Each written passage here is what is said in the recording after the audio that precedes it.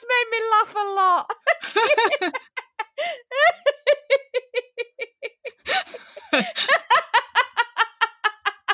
Just a minute, I'm going to have to pull myself together. My son's even come downstairs. My 16-year-old's just run downstairs to check I'm okay. I'm fine, lad. I'm fine.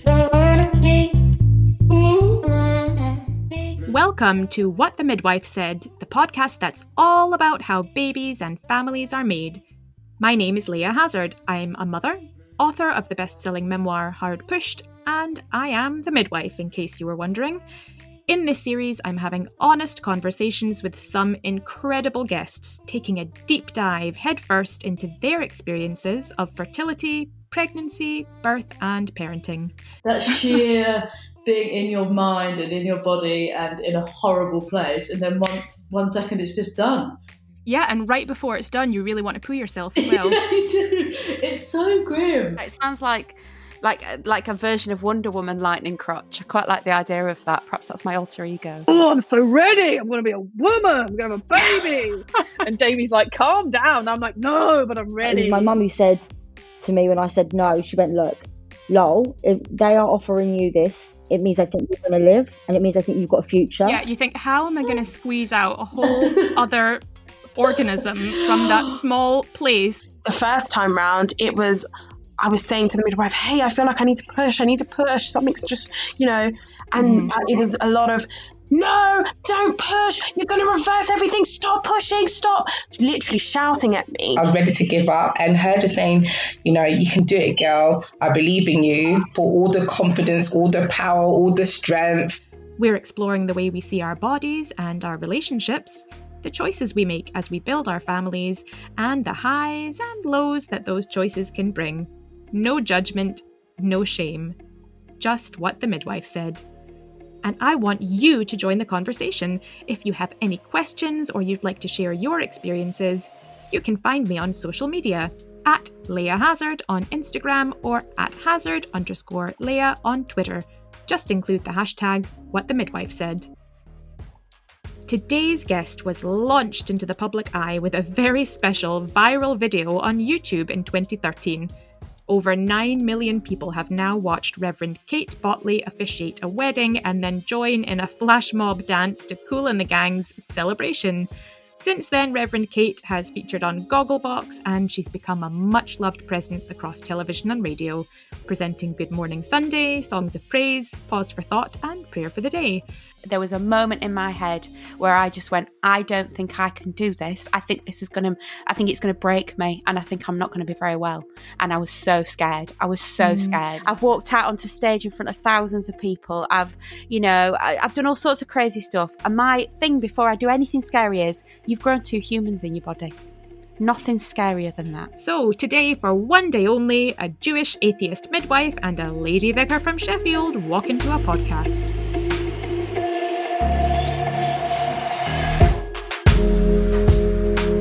Reverend Kate Bottley, thank you so much for joining us this morning. Morning, gorgeous. You all right? Yeah, I'm all right, thank you. Good. We were just saying before we came on air how glad we are that there's no camera on this recording. We can't see each other because I am sitting here in my pajamas and a very old, disgusting hoodie because, my excuse is I'm only just up and I'm actually going back to bed after this because I am starting a set of night shifts. Bless you. Oh, thank you. But I think I'm actually so excited to speak to you, I may not sleep. That's kind. I'm also in pajama bottoms and big fluffy socks and a jumper because I've been for a swim this morning in the river, and it was really cold this morning. So it was under 1 degree the air temperature, and the water was about 5 degrees this morning. So I'm still a little bit chilly in my core. So I'm just warming up really slowly. Oh my goodness. So all your internal organs are still sort of retracted in fear inside your body right now. Yeah, there's that wonderful moment when you get into the cold. I can be candid, can't I? I think we can be candid on a podcast about what we're talking about. When you get into the water, there's a moment when the cold hits your foof, as we like to put it. It's your delicate bits, and everything retreats. Everything just goes back inside. So the thing that happens with men when they get in cold water is their testicles go back up, and for women, that labia just goes straight back in. I let's just get gynecological straight away. Yeah, I can't even say it. Yeah, I like the idea of foof shock, and I'm going to just go ahead in that vein and share some terms, which I should add I did not invent, but they're some of my favorites. So we've got fanny daggers, which is when you have sort of, referred nerve pain from your pelvis, you're pregnant, everything's nippy. And then there's lightning crotch, which never experienced myself, but I'm told that it's when the baby is sitting or bouncing on your cervix and you get it sounds like a superhero name, lightning crotch, doesn't it? It sounds like you should have a cape and pants on over your tights. I am lightning crotch. I'm under it. It sounds like a version of Wonder Woman, lightning crotch. I quite like the idea of that. Perhaps that's my alter ego. I do like that. Well, we could be a double act because I'm already midwife hazard, which is not great. And so we've got midwife hazard and lightning crotch. So we're away. That's it.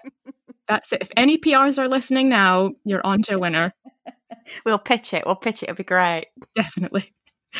Anyway, on a more serious note, if we can even attempt that, how are you? Because I can imagine that this has been an incredibly challenging year for you, because not only will the general public have huge emotional and spiritual needs during the pandemic, but you are also the mother of 2 children, is that right? I am the mother of 2. Well, not so much children anymore, 19 and 16 mine, which sounds crazy to be the parent of teenagers. And what I'm learning is that I'd thought about, when we decided to start a family, I'd thought about what it might be like to be the mum of a baby, and I thought what it might be like to be the mum of a toddler. I'd not thought what it might be like to be the mum of an adult. And so I'm going into a new phase in my parenting where I'm trying to figure out how you parent grown-ups. And basically what I'm learning is that you just don't. You sort of back off. That's really hard. It's really hard to just see them make those mistakes and see them, hard. Do all the things that you sort of did, and you kind of just have to let them do it. And that's a whole new chapter that I'd not really considered. I thought I'll get them to 18, I'll get them out of school and all that sort of stuff. So Arthur's not quite there yet, but Ruby's 19, she's off at uni. Mm-hmm. And so to step back from that and to just go, okay, off you go. So a moment, the chat is all about Christmas and will she be able to come over for Christmas and all that sort of stuff. And of course, we're in exactly the same boat because my girls are 14 and 17, but the 17-year-old is just started first year at uni. She's a bit young for her year. Uh-huh. So it's all the same stuff about will they be able to come home? Are you allowed to go see them? So you get these phone calls, don't you, about, this is happening and I'm having a breakdown and there's so much work, but there's nothing, like you say, you just have to sit back and kind of. And of course, Ruby's saying things like, well, I'll just stay here for Christmas Day. And I'm having to really fight hard to not go, but I'm having to fight hard not to be the needy one in that and to let her just do whatever she thinks is the right thing to do in these circumstances. And, and to say, we'd really like to see you. We really want you to come home. But if you want to stay there, then that's fine too, and just not to put any additional pressure on them as grown-ups when, none of us need anything extra on our plates at the moment, do we? No, definitely. I mean, what's a typical day like for you nowadays? What's on your plate at the minute? There's no typical day really. There never is for vicars. We sort of do crazy things. So we can go from 1 minute doing school assembly to the next minute, burying somebody, to the next minute for me being on radio or on TV, or, it's a really mixed bag. No 2 days are the same, but I'm doing lots of stuff in parish. So I'm like a supply vicar these days. I don't actually look after my own church building anymore. So I get to show up, show off and ship out is what I like to say. So I get to do the nice bits. I get to do the weddings, the christenings, the funerals, which we have been able to do some, but not lots. Lots of funerals, lots of that sort of stuff at the moment, of course. I've got 2 this week. But then filming, so I filmed a quiz show for Christmas last week, and I do my Radio 2 show on a Sunday morning at 6/9, which I love doing, filming songs of praise, that sort of thing. So yeah, just it's a bit like parenting really, just stumbling from one thing to the next and trying to make the best of it. Yeah, I guess that's what everybody's doing just now, isn't it? You don't take it one day at a time because God only knows what's coming around the corner. Absolutely. One of the things at our wedding and when the kids were christened we had was a lovely verse that talks about try not to worry about tomorrow because tomorrow has enough worries of its own. And that's not about like pretending stuff ain't going to happen. It's just about going, look, you've got enough on. You've got enough on. Just do what you can today and we'll worry about tomorrow, and it's been a real sort of touchstone, that kind of thought that I've come back to time and time again. Let's Sufficient unto the day. Let's just try and get through today, and we'll see what tomorrow happens. And do you find that in times like this that your faith is really helpful in kind of dealing with that day to day, or is it the opposite, and that events like this really challenge your faith? And that you think, I love that you phrased it like that. I love that you phrased it like that, because so many people think because I've got a collar around my neck and because I've got a faith, I've got it all sewn up. It's like, oh, well, you're all right because, you know, and actually sometimes my faith is it's a burden actually, because you know, people look to you for the answers, or people suspect you're always at one with yourself, and you know, I'm flailing like anybody else, you know. Actually, often faith throws up more questions than it does answers. And I don't know why terrible things happen. I've got not a clue. And I'm just as cross and just as upset and just as, you know, lonely and isolated and have all those feelings just the same. We've taken to having a rota in our house for who's having a cry, you know. So if you walk in the room and someone's having a wobble, we go, it's not your turn today. Your turn's not till tomorrow afternoon. You're scheduled in at 3:00 tomorrow for your cry. You know, jokingly, so when's obviously. Your next cry, Kate? I've had one this morning. I had one in the river this morning as I was swimming. I had my cry. But no, we're just teasing. But it's about, you know, it's about trying to figure out what it means to be a human being in all this, trying to figure out how we do the best that we can while being as kind as we can, not only to other people, but also to ourselves. And I think sometimes we're the last person on the list, aren't we, that we think about being kind to. So, you know, I do think that's a really important thing. You know, the whole love your neighbour as you love yourself. Well, the love yourself comes in there first. And that's not selfishness, it's self-preservation. Absolutely. And do you think as women, not to paint a sort of hugely broad brush stereotype, do you think we're quite bad at that sometimes? Preach, sister. I think we are. I think as human beings we're bad at it, but I think definitely, you know, there's a patriarchal narrative in there that encourages women to think less of themselves, and that we're never quite good enough. And who do we think we are? And I think that you know, patriarchy makes a fool not only of women, it makes a fool of men as well. So we're all victims of it, and reframing that. And, you know, talking yourself into stuff. I do that all the time. I was doing that with the tech this morning when I was trying to get it working. I was going, come on, Kate, you're a confident, capable, articulate woman. You can do this. You've totally got it. And certainly, you know, when I was having the kids, my birth experiences, I felt really de-skilled in a lot of that, you know, because I was only young. I was only in my mid-20s. And I still didn't really know myself very well. And so I was fighting against a lot of my own internal dialogue, which was, you do not know what you're doing and you are incapable of this. And those voices were very loud and continue to be. I mean, I think we all struggle from imposter syndrome. But I think there is a particular flavour to that as women and as mums. You know, because we feel like we've got these lives in our hands that we're shaping and moulding, and that, you know, for one reason or another, it does fall to the mums. And we sort of are floundering a bit and going, yeah, but I don't know what I'm doing. And of course, the secret is nobody does. It's okay. So true. I definitely don't. I definitely don't. Me. Yeah, I think we're all just kind of winging it, really, aren't we? And it's really interesting. I mean, it's hideously sad, but really interesting that you had that voice of that inner critic in your head, even as you were about to do the most amazing, some would say, holy, spiritual, wonderful thing. Oh, it was awful. In, you know, it was making another awful. Human. Yeah. And the pregnancy was great. You know, I really enjoyed my pregnancy. I had a great time. Pregnancy happened relatively straightforwardly for us, you know, and we were very grateful for that. Shocked and surprised, but very grateful. But the birth was just, I was hopeless at it. And I still can't talk about my birth experience in a positive way. And of course, what happens is when you have an awful birth experience is people go, yeah, but you've got a baby now. So it's all right, isn't it? And actually, isn't all right. Even though I had two beautiful, healthy children, I'm still not okay with my birth experience. Yeah, it's not okay. And I was really moved and surprised by that when I was reading about your comments on childbirth in this book, Three Vicars Talking, which I've just finished and really enjoyed. A transcript of your conversations with Giles Fraser and Richard Coles. And obviously, I was having a flick through it. I knew that one of the sections in the book would be about birth, along with things about sort of death and Christmas and Easter and the big sort of transitions in our lives. And I thought, oh, Kate's going to have something really spiritual and deep to say about childbirth. But actually, and I quote, you said, it's horrid. It's horrid. So I'm so sorry you had such a negative experience. And it's so sad, but I think you're not alone in this, that you are kind of placing the blame on yourself and saying you were kind of rubbish at it. So can you elaborate on what went wrong? I'd be delighted to. Please do. We have all day.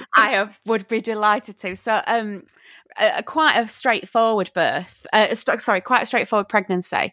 But of course, the whispers started coming in fairly on of what size feet have you got, and I'm only a size 4 feet, and so there's all that thing about hips and how big your hips were going to be, and whether I was going to be able to have a natural birth and all that sort of kind of thing.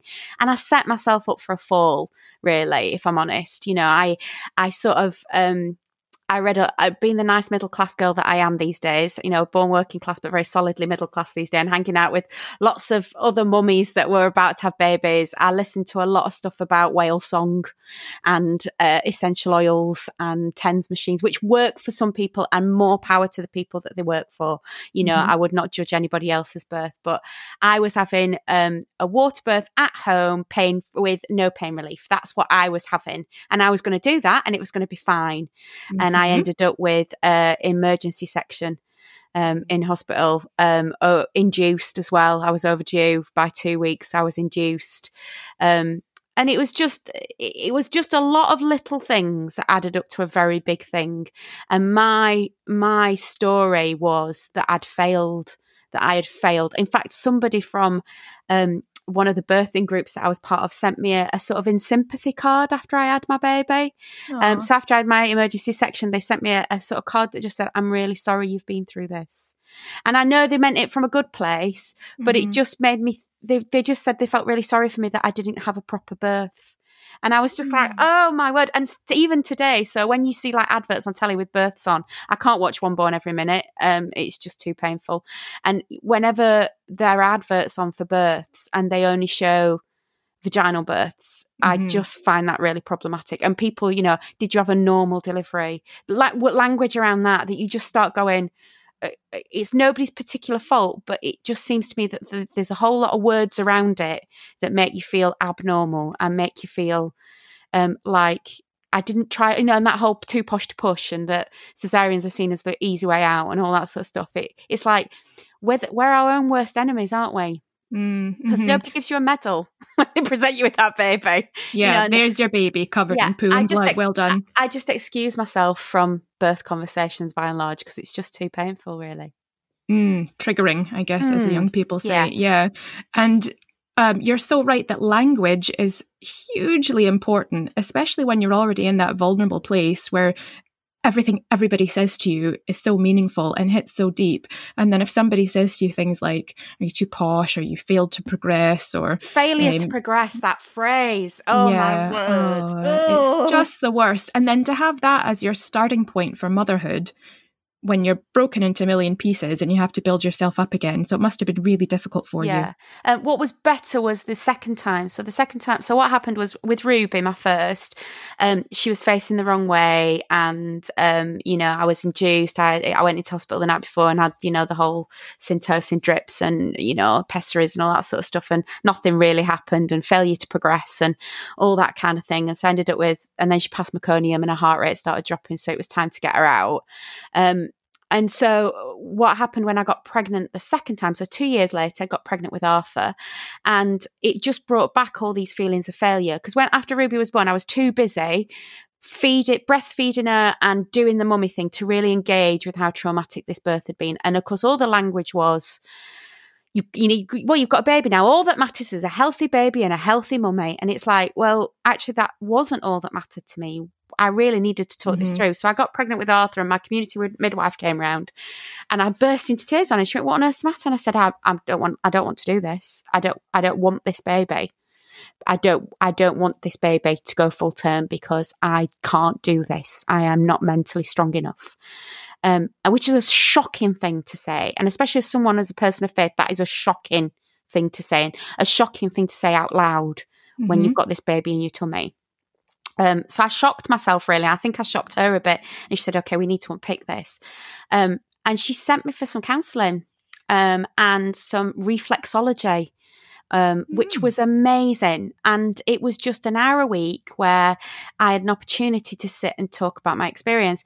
And the midwife that I spoke to was, because the midwife that I spoke to got me my notes as well. She got me my notes from Ruby, and I was able to go through my notes. And in my head, my notes said, Kate Botley is a big fat failure and she did not try hard enough.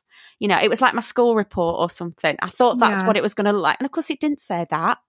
It said, here is a woman who's tried her best. Here is a baby who's in distress. That rhymes. And we needed to move quickly. Otherwise, there would have been a real danger to both of them. And did you find that quite healing in a way to read that? Really healing, because it was like, oh, okay. It didn't say, because I remember reading my notes after the notes on the end of the bed when I had Ruby, and I kept calling the midwife and to help me latch on and stuff. And I remember my notes at the end of my bed said, stomach is large and overhanging and difficult to examine. And that just really stuck with me, that I'd got this big fat tummy and I just felt awful about myself. And so to go back through those notes and see really encouraging things like, you know, mummy's doing well, dad is supportive, you know, those kind of things in there that you think, oh, actually, I'd never done it before. How was I supposed to know what it was going to really be like? Mm-hmm. And it's not like it's a skill that you can sort of hone and get good at. You know? I think that, you know, if you're the kind of person who maybe wanted to do well at school and always, you know, wanted to be a bit of a people pleaser and stuff, I've never failed at anything. I've never failed at anything. Yeah, exactly. So you think, well, I've done all the preparation, I've listened to the whale song, therefore I will be good at birth. Yes. And also, you know, you only ever hear the stories of the people going, well, I only had 2 paracetamol, 4 pushes and it was out. You only ever hear those stories. I'd never, because that's all I wanted to hear when I was pregnant was those stories. I didn't want to hear the person saying to me, it's really hard and difficult and not everybody has a great time of it. You know, not everybody feels completely at one with their womanhood as they're pushing out a new life or having a new life emerging from them. You know, and it was that idea that and also the Protestant work ethic kicked in, that I didn't work for my baby. So I didn't deserve my baby because I didn't go through any, I didn't feel that pain. I didn't dilate. I didn't get to that stage. So I cheated. I was a big cheat. And do you think that message came to you from within yourself or from other kind of cues from externally from society and people around you? I think it's all in the above. You know, I think there's a lot of tiny little things that are even just thrown. You know, like I was saying about the adverts on telly. You know, there's adverts on telly for birth, and you don't see a cesarean birth in there, and you just think it never entered my head that I might not have what's called a normal delivery. It never entered my head that I wouldn't just have, you know, a little bit of gas and air and that baby would be out. It just never occurred to me that I would have maximum intervention. So then when Arthur came along, I was in a lot better place. And what happened with that was I had a brilliant midwife in the room with me. So I started with contractions, went into hospital, and the midwife examined me, and you know, the contractions kept stopping and starting, and we weren't getting anywhere. After about 8 hours, we just weren't getting anywhere. And she looked at me. She said, "Kate, it's probably going to go the same way that it did with Ruby. What do you want to do?" And I said, "I don't want to be in the state I was when we went for an emergency section with Rue. So what do you think?" And we had this chat, and she just went, "If you want me to push for a section at this stage for you, I will. Just tell me what you want, and I will be your advocate. I will, you know, talk this through with the people that need it." And that's what she did. And I said, "Right, let's go for it then. If you're telling me that you think this is going to go the same way, I trust you. And we need to advocate for this now." And that's what she did.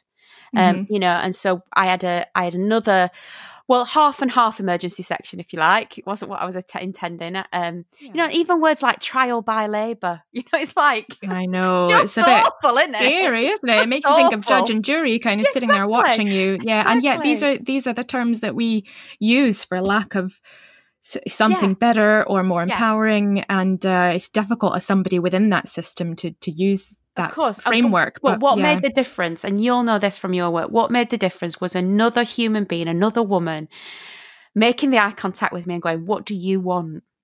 me going, okay, this is what I want to happen. And so after I'd Arthur by a section again, I was so much better with it. I was able to enjoy my baby more. I was able to recover quicker. Mentally, I was more secure because I felt heard and connected with, and I didn't feel like I'd let anyone down. I didn't feel like a disappointment. Oh gosh, I might cry. I didn't feel like I'd let anyone down, and I felt like I deserved my baby. Whereas with Ruby, it was really tricky. It's still not okay. But it's better than it was. But I think it will be something that I will always. It will be a scar like my cesarean scar. It will be a scar that I always have with me. But it does give me an empathy for other mums that have sections, you know. It will give you a huge amount of empathy, I'm sure, for women in all different situations. I mean, even what you were saying before about being so distressed in your second pregnancy that you considered not continuing with it. It's like you say, I think something some people on the surface will find surprising coming from somebody like yourself. But at the same time, I think it's something that so many women consider we don't say or struggle out loud, with. do we? We don't say that stuff out loud, you know. And I'm not saying I would have, but what I'm saying is there was a moment in my head where I just went, I don't think I can do this. I think it's going to break me, and I think I'm not going to be very well. And I was so scared. I was so scared that moment entered my head. And we're not supposed to, certainly as a person of faith, we're not supposed to think like that, you know. I'm not supposed to think like that, am I? But actually, that's what I was thinking, because I was broken and I was struggling and it was hard. And that's just human. That's just human vulnerability. Absolutely. And I am no more, you know, I don't have a magic wand to make everything better all the time. And so to sit in that darkness, to sit in that tricky place of just being so scared and so frightened of everything, and thinking that this might result in me not being very well, was really tricky. Really tricky. Yeah. And even now, it clearly has a huge effect on you, and understandably so. I mean, do you feel, 19 years after that first birth, do you feel that there's anything anyone could say or anything that could happen that would make it okay? Or do you just think it's something that you'll have to sort of carry with you and work through over your life? It's like one of those things that, you know, I'm quite glad I've got it, because, you know, those things sort of, you know, I don't want to do that whole, what doesn't kill you makes you stronger and all that, because, you know, suffering and struggle does have its place. But I think it's only once you've reframed it a bit that you can actually think, okay, that was awful, and I'm not taking away from the experience that was really tricky for me. But there are positives to be found in it, and it has taught me some stuff. I think I set myself up for a fall, and I think what we quite often do is we collude with the silence, don't we, with mums, especially mums that are, you know, someone finds out they're pregnant and they think it's going to be different, and of course that's what we wish for them, isn't it? That's what we pray. That's what I pray for them, that they are going to get their whale song and their aromatherapy oils and their TENS machine, and it is just going to take 4 pushes and 2 paracetamol. That's what I want for them. If that's what they want, I want what they want. So if that's what they want, then I want them to have that.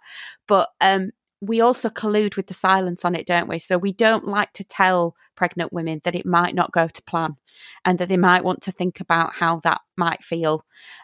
So I guess what we do as a sisterhood is we just pick each other up. And I always make a point. I mean, I never buy presents for babies anymore. I buy lasagnas and bags of salad and garlic bread and, you know, chocolate cake. And I take things like that round, and I text mums and tell them, you know, my friend Rebecca had a baby 18 months ago, and I text her and tell her she's doing great and she's got this, and mummy solidarity, and it's really hard. And, you know, it's not all, you know, I remember my mum looking at Ruby when she was little and saying, "Oh, who could hurt him? Who could hurt him?" she would say. And I was thinking, I could. I could, you know, because she won't stop screaming. And I've got my cesarean scars burst open and my nipples are sore and I'm fed up and I had this horrible birth and I just want it all to stop. You know, I just want to crawl back into my cupboard and everyone to leave me alone.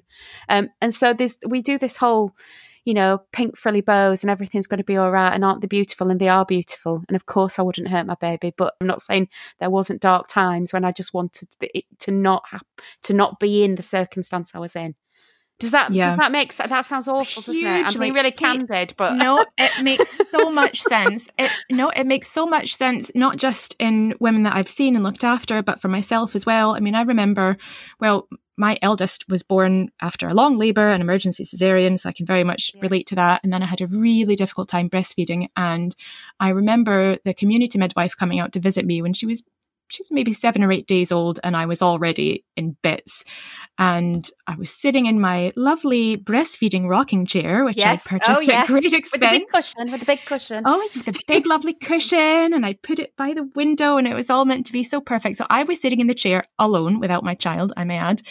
And my daughter was she must have been in a basket or a cot or something, and she was crying. And I remember the midwife must have been kind of waiting for me to say something or go to her. And then finally she kind of picked up my daughter and she brought her over to me and she said, I think you really should feed her. And I remember looking at her and saying, do I really have to? And it's quite shameful, actually, and embarrassing to look back on that. I mean, I love her to absolute there's no question. When we say these things about our babies, there is no question that I don't love my child. The adage, I would die for them, I would, in a second, in a heartbeat. But there are moments as a mum, when you've just given birth especially, where you just go, I cannot do this. I need it to stop. Mm-hmm. Mm-hmm. Yeah, 100%. And I think every woman reaches that point, even if only fleetingly, when she's in the transition phase of labour and she's about to push and it's all really overwhelming. Everyone says, I can't do this. I'm going to split open, make it stop. I want to go home. And then, for some women, it's a much more all-encompassing kind of darkness, and it's longer lasting, and it's something that stays with you. But every single woman, I do believe, experiences that on some level. And you're right, we're a little bit complicit in kind of muting that or not appreciating it. And I wonder if, I had all these very special questions for you about whether birth in any way was spiritual for you at all, but I'm maybe not going to ask that question. You. But actually, I wonder if that moment of darkness when you really are broken down to your base self, and you're so vulnerable and you're so open to the hurt and the pain of the experience. I wonder if for you, is that almost the spiritual aspect of going through that fire? Of course, because, in my faith tradition, there's a bit where, Jesus dies on the Friday and resurrects the tomb's discovered on the Sunday, resurrects on the Sunday. So what did he do on the Saturday? Well, the scriptures tell us he went down to a place called Sheol, which just means emptiness and darkness. And sometimes it's sort of interpreted as hell, but it's a different thing. It's a nothing. It's that absolute void, that chasm of nothing. And when I was going through my birth experiences, it was so dark. It was so difficult that there's a real sense of passing through the waters, a real kind of feeling like I was going to be overwhelmed at various points, and flailing and being lost. And so then when you come out the other side, which inevitably you do, in the words of the great Scarlett O'Hara, tomorrow is another day and all that. When you do come out, quoting Jesus and Scarlett O'Hara in the same bit, I love that. When you do That's come out for you. I know, right? When you do come out the other side, there is that massive sort of looking back at where you've been, how far you've come up the mountain. And, it's an amazing thing to grow humans. And it's become my thing. Growing humans in my body has become like my rationale. So whenever I do anything scary, I did 3 triathlons back to back earlier this year over 3 days. I've walked out onto stage in front of thousands of people. I've done all sorts of crazy stuff. And my thing before I do anything scary is, you've grown 2 humans in your body. Nothing's scarier than that. And it's become this kind of touchstone of, you did it. You got through that. You not only survived it, but you survived it well. And nothing is hard. Nothing will ever be harder than that for me. Nothing will ever be harder. So when I am in the again, when I am in the darkness and again, it's almost like, oh yeah, I've been here before. I know the cut of your jib, darkness. You can't have me because I've done this and I've grown humans and got them out of my body. Look at me. Quite right. And so it's become this fuel almost that and I can refer back to it. I always go back to it, and I'm delighted for people for whom this does not resonate with. I was sat there thinking, well, I had a lovely time when I gave birth, and I know people that had a wonderful time and connected with something much bigger than themselves, and that's beautiful and brilliant. And since I've been a birth partner 3 times for somebody, I didn't tell her that I didn't want to be, but I've been a birth partner. That is the ultimate sacrifice. I know, right? I was like, I better not tell her what mine were like, but and it was lovely to be in the room and for her to have a totally different experience to mine, and I celebrate that. But yeah, it's kind of informed a lot of things about who I am and the way I approach stuff. And grief, and death and dying, the parallels between birth and death and dying have been quite profound for me as well. Yeah, I mean, I definitely felt, I had 2 very different birth experiences. I was fortunate to basically just have the 2 hours and not even a paracetamol the second time around. But with both experiences, and I'm cards on the table, not a religious person at all. Yeah. I felt like birth was kind of one of those thin places in the universe where that kind of membrane between life and death is so thin you can really reach out and touch it. You're so in the moment. You're so like on this this. Sorry, people are probably just going to switch off now, but you're on this cosmic plane. It's that sense of something bigger than yourself, isn't it? Yeah, there's something bigger than me in this universe. I don't really know what it is. I call it God, obviously, but other people call it other things. But this sense of bigger than you. Yeah, and it's a great thing to experience, I think. And like you say, it is a touchstone. It can be a touchstone. If you can see it in a positive, kind of enriching way, it definitely can make you feel like I can do anything.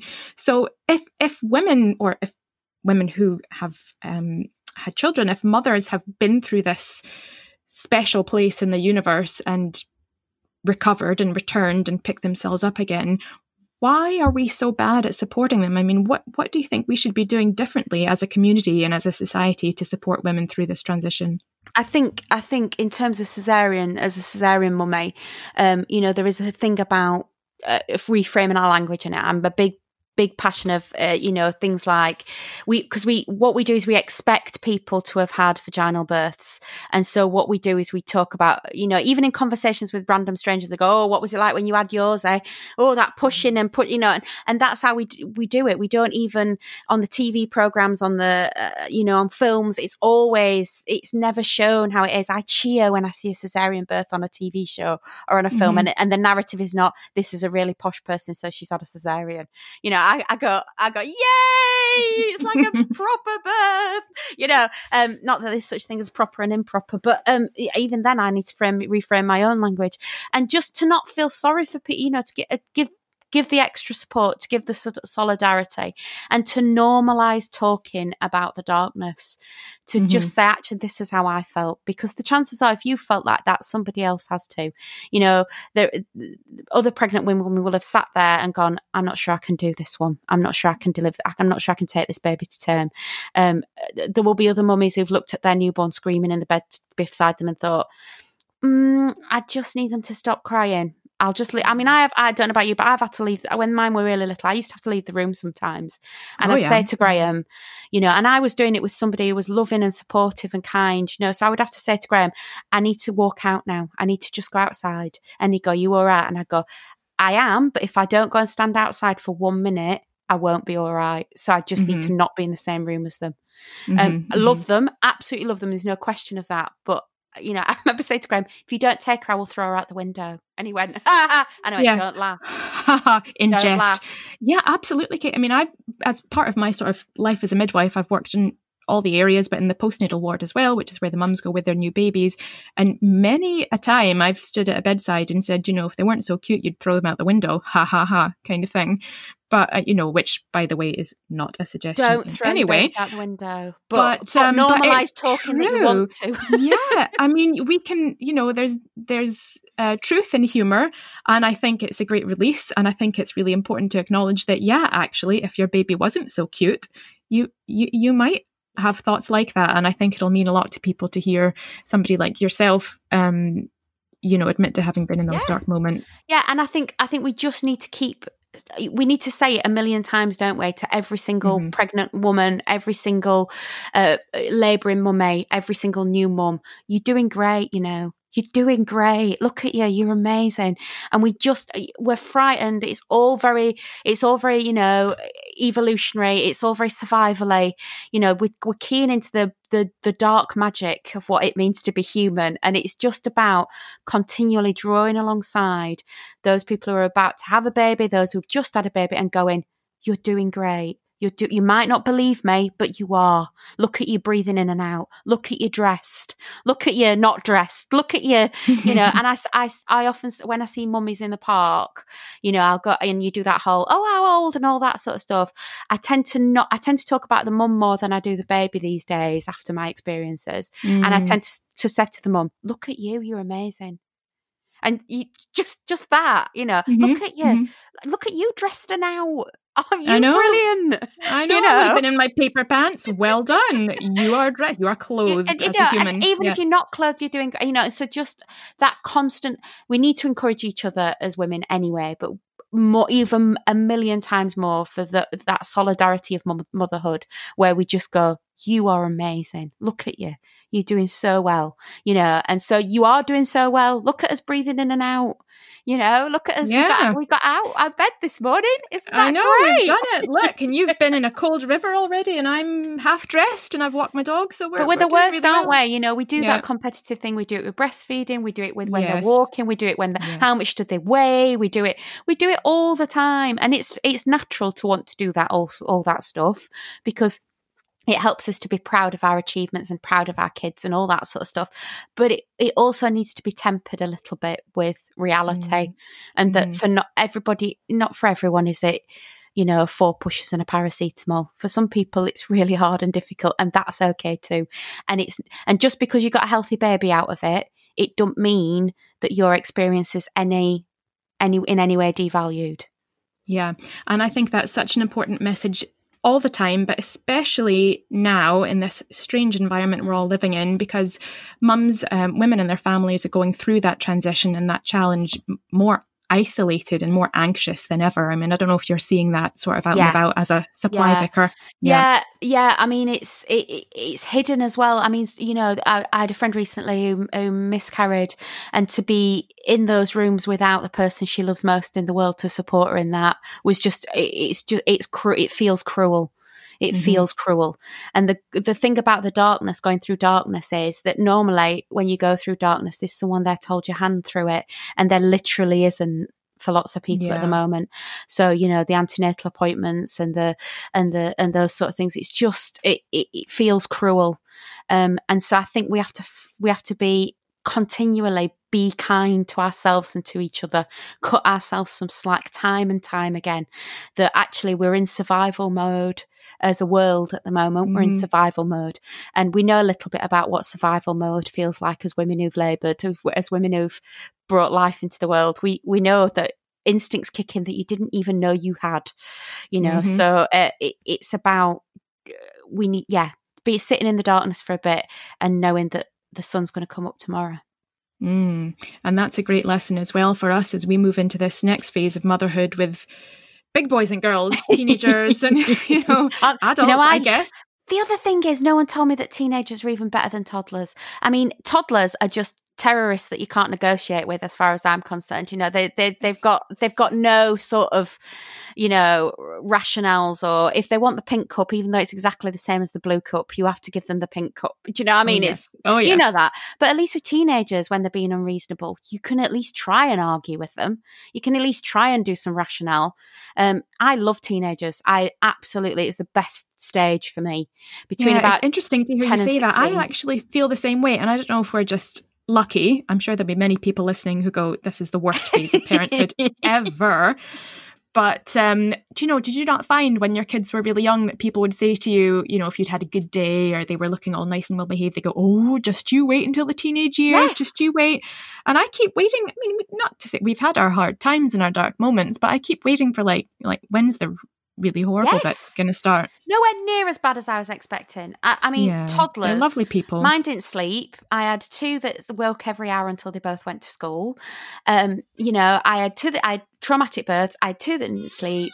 And so, the whole toddler thing for me was just, I had biters. Mine were biters and nippers and pushers. No. They were, I used to see Ruby at church and she'd hone in on another toddler across the room. And I could see her just being drawn in by the sort of tractor beam of just kind of like, and she'd just clamp onto this child with her teeth.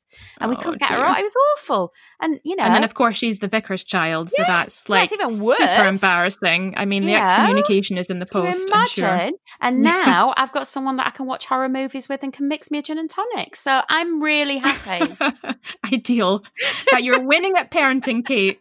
You have unlocked the final goal. Oh, we're all making it up as we go along, love. Let's just hope we don't damage them too much. That's all we've got to hope for. And my pledge is, whether Ruby decides to have children or not, or whatever she decides to do, that I will be able to draw alongside her in a way that I didn't always feel that I had that support. I mean, my mum did a good job, but it was all about the baby. It wasn't really about me. It was all about the grandchild. It wasn't really about me.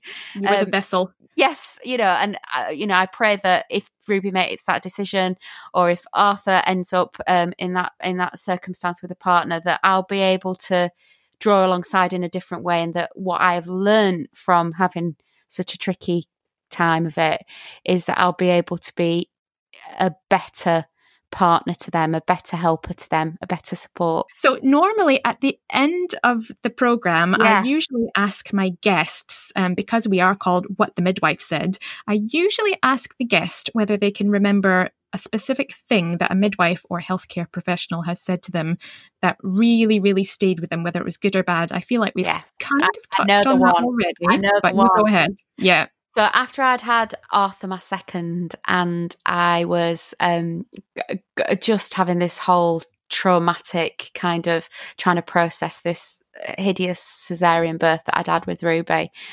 And we were going through the notes, and off the cuff, the community midwife said to me, "You're a teacher, aren't you?" And I was an RE teacher at the time in a secondary school. I went, yeah, I'm an RE teacher. And she went, "Oh, I bet you've seen some things teaching secondary school, haven't you?" I said, "Well, I'd make your hair curl." And she said, I bet you can tell the kids who have not got good parents, can't you? You can tell the kids who aren't being brought up right." I said, "Oh, you can tell them a mile away, bless them. Some kids have had awful parenting." And she went, "Can you tell which ones were born by cesarean?" It was just a throwaway, because I thought I'd failed my babies. I thought I'd failed them, and I thought I'd let them down, and I thought I'd messed them up. But actually, the point that she was making in a really gentle way was, perhaps it's not necessarily the manner of their birth that matters completely. It does matter. That doesn't say it doesn't matter. It does. But perhaps it's actually about what you do now as a mum that is the real work. And I thought that was really interesting, and it stayed with me. That has been enriching, surprising, spiritual, filthy, visceral, raw, all the things. So thank you so much for your honesty and your candour. I really appreciate it. It's been an absolute pleasure. I feel like we could just chat for hours and hours and hours. And shout out to my midwives, to Barbara and to Katie, my midwives that looked after me. Amazing women. Incidentally, Barbara turned around to me and went, "I'm your dad's cousin," halfway through when she was doing me a sweep. I know. Thanks for that. To do. Just small talk. Brilliant. Classic midwife chat. Wonderful. Oh, thank you so much, Kate. Or should I say Lightning Crotch. Signing off from Lightning Crotch and Sister Hazard. It's been an absolute pleasure. Right, thank you for talking to me. Bless you, and bless all the mummies. Bless the midwives. Pray for you all. You're amazing. Thank you so much for tuning into this very special episode of What the Midwife Said, hosted by me, Leah Hazard, and produced by Steve Bland of Bambi Media. I hope you enjoyed my chat with Reverend Kate as much as I did. Please get in touch if you have anything to say about our conversation, if any of the issues we've discussed have affected you, and please do remember to review and subscribe to the podcast so that other listeners can find us. Share your thoughts on social media using the hashtag WhatTheMidwifeSaid, and please tune in next week.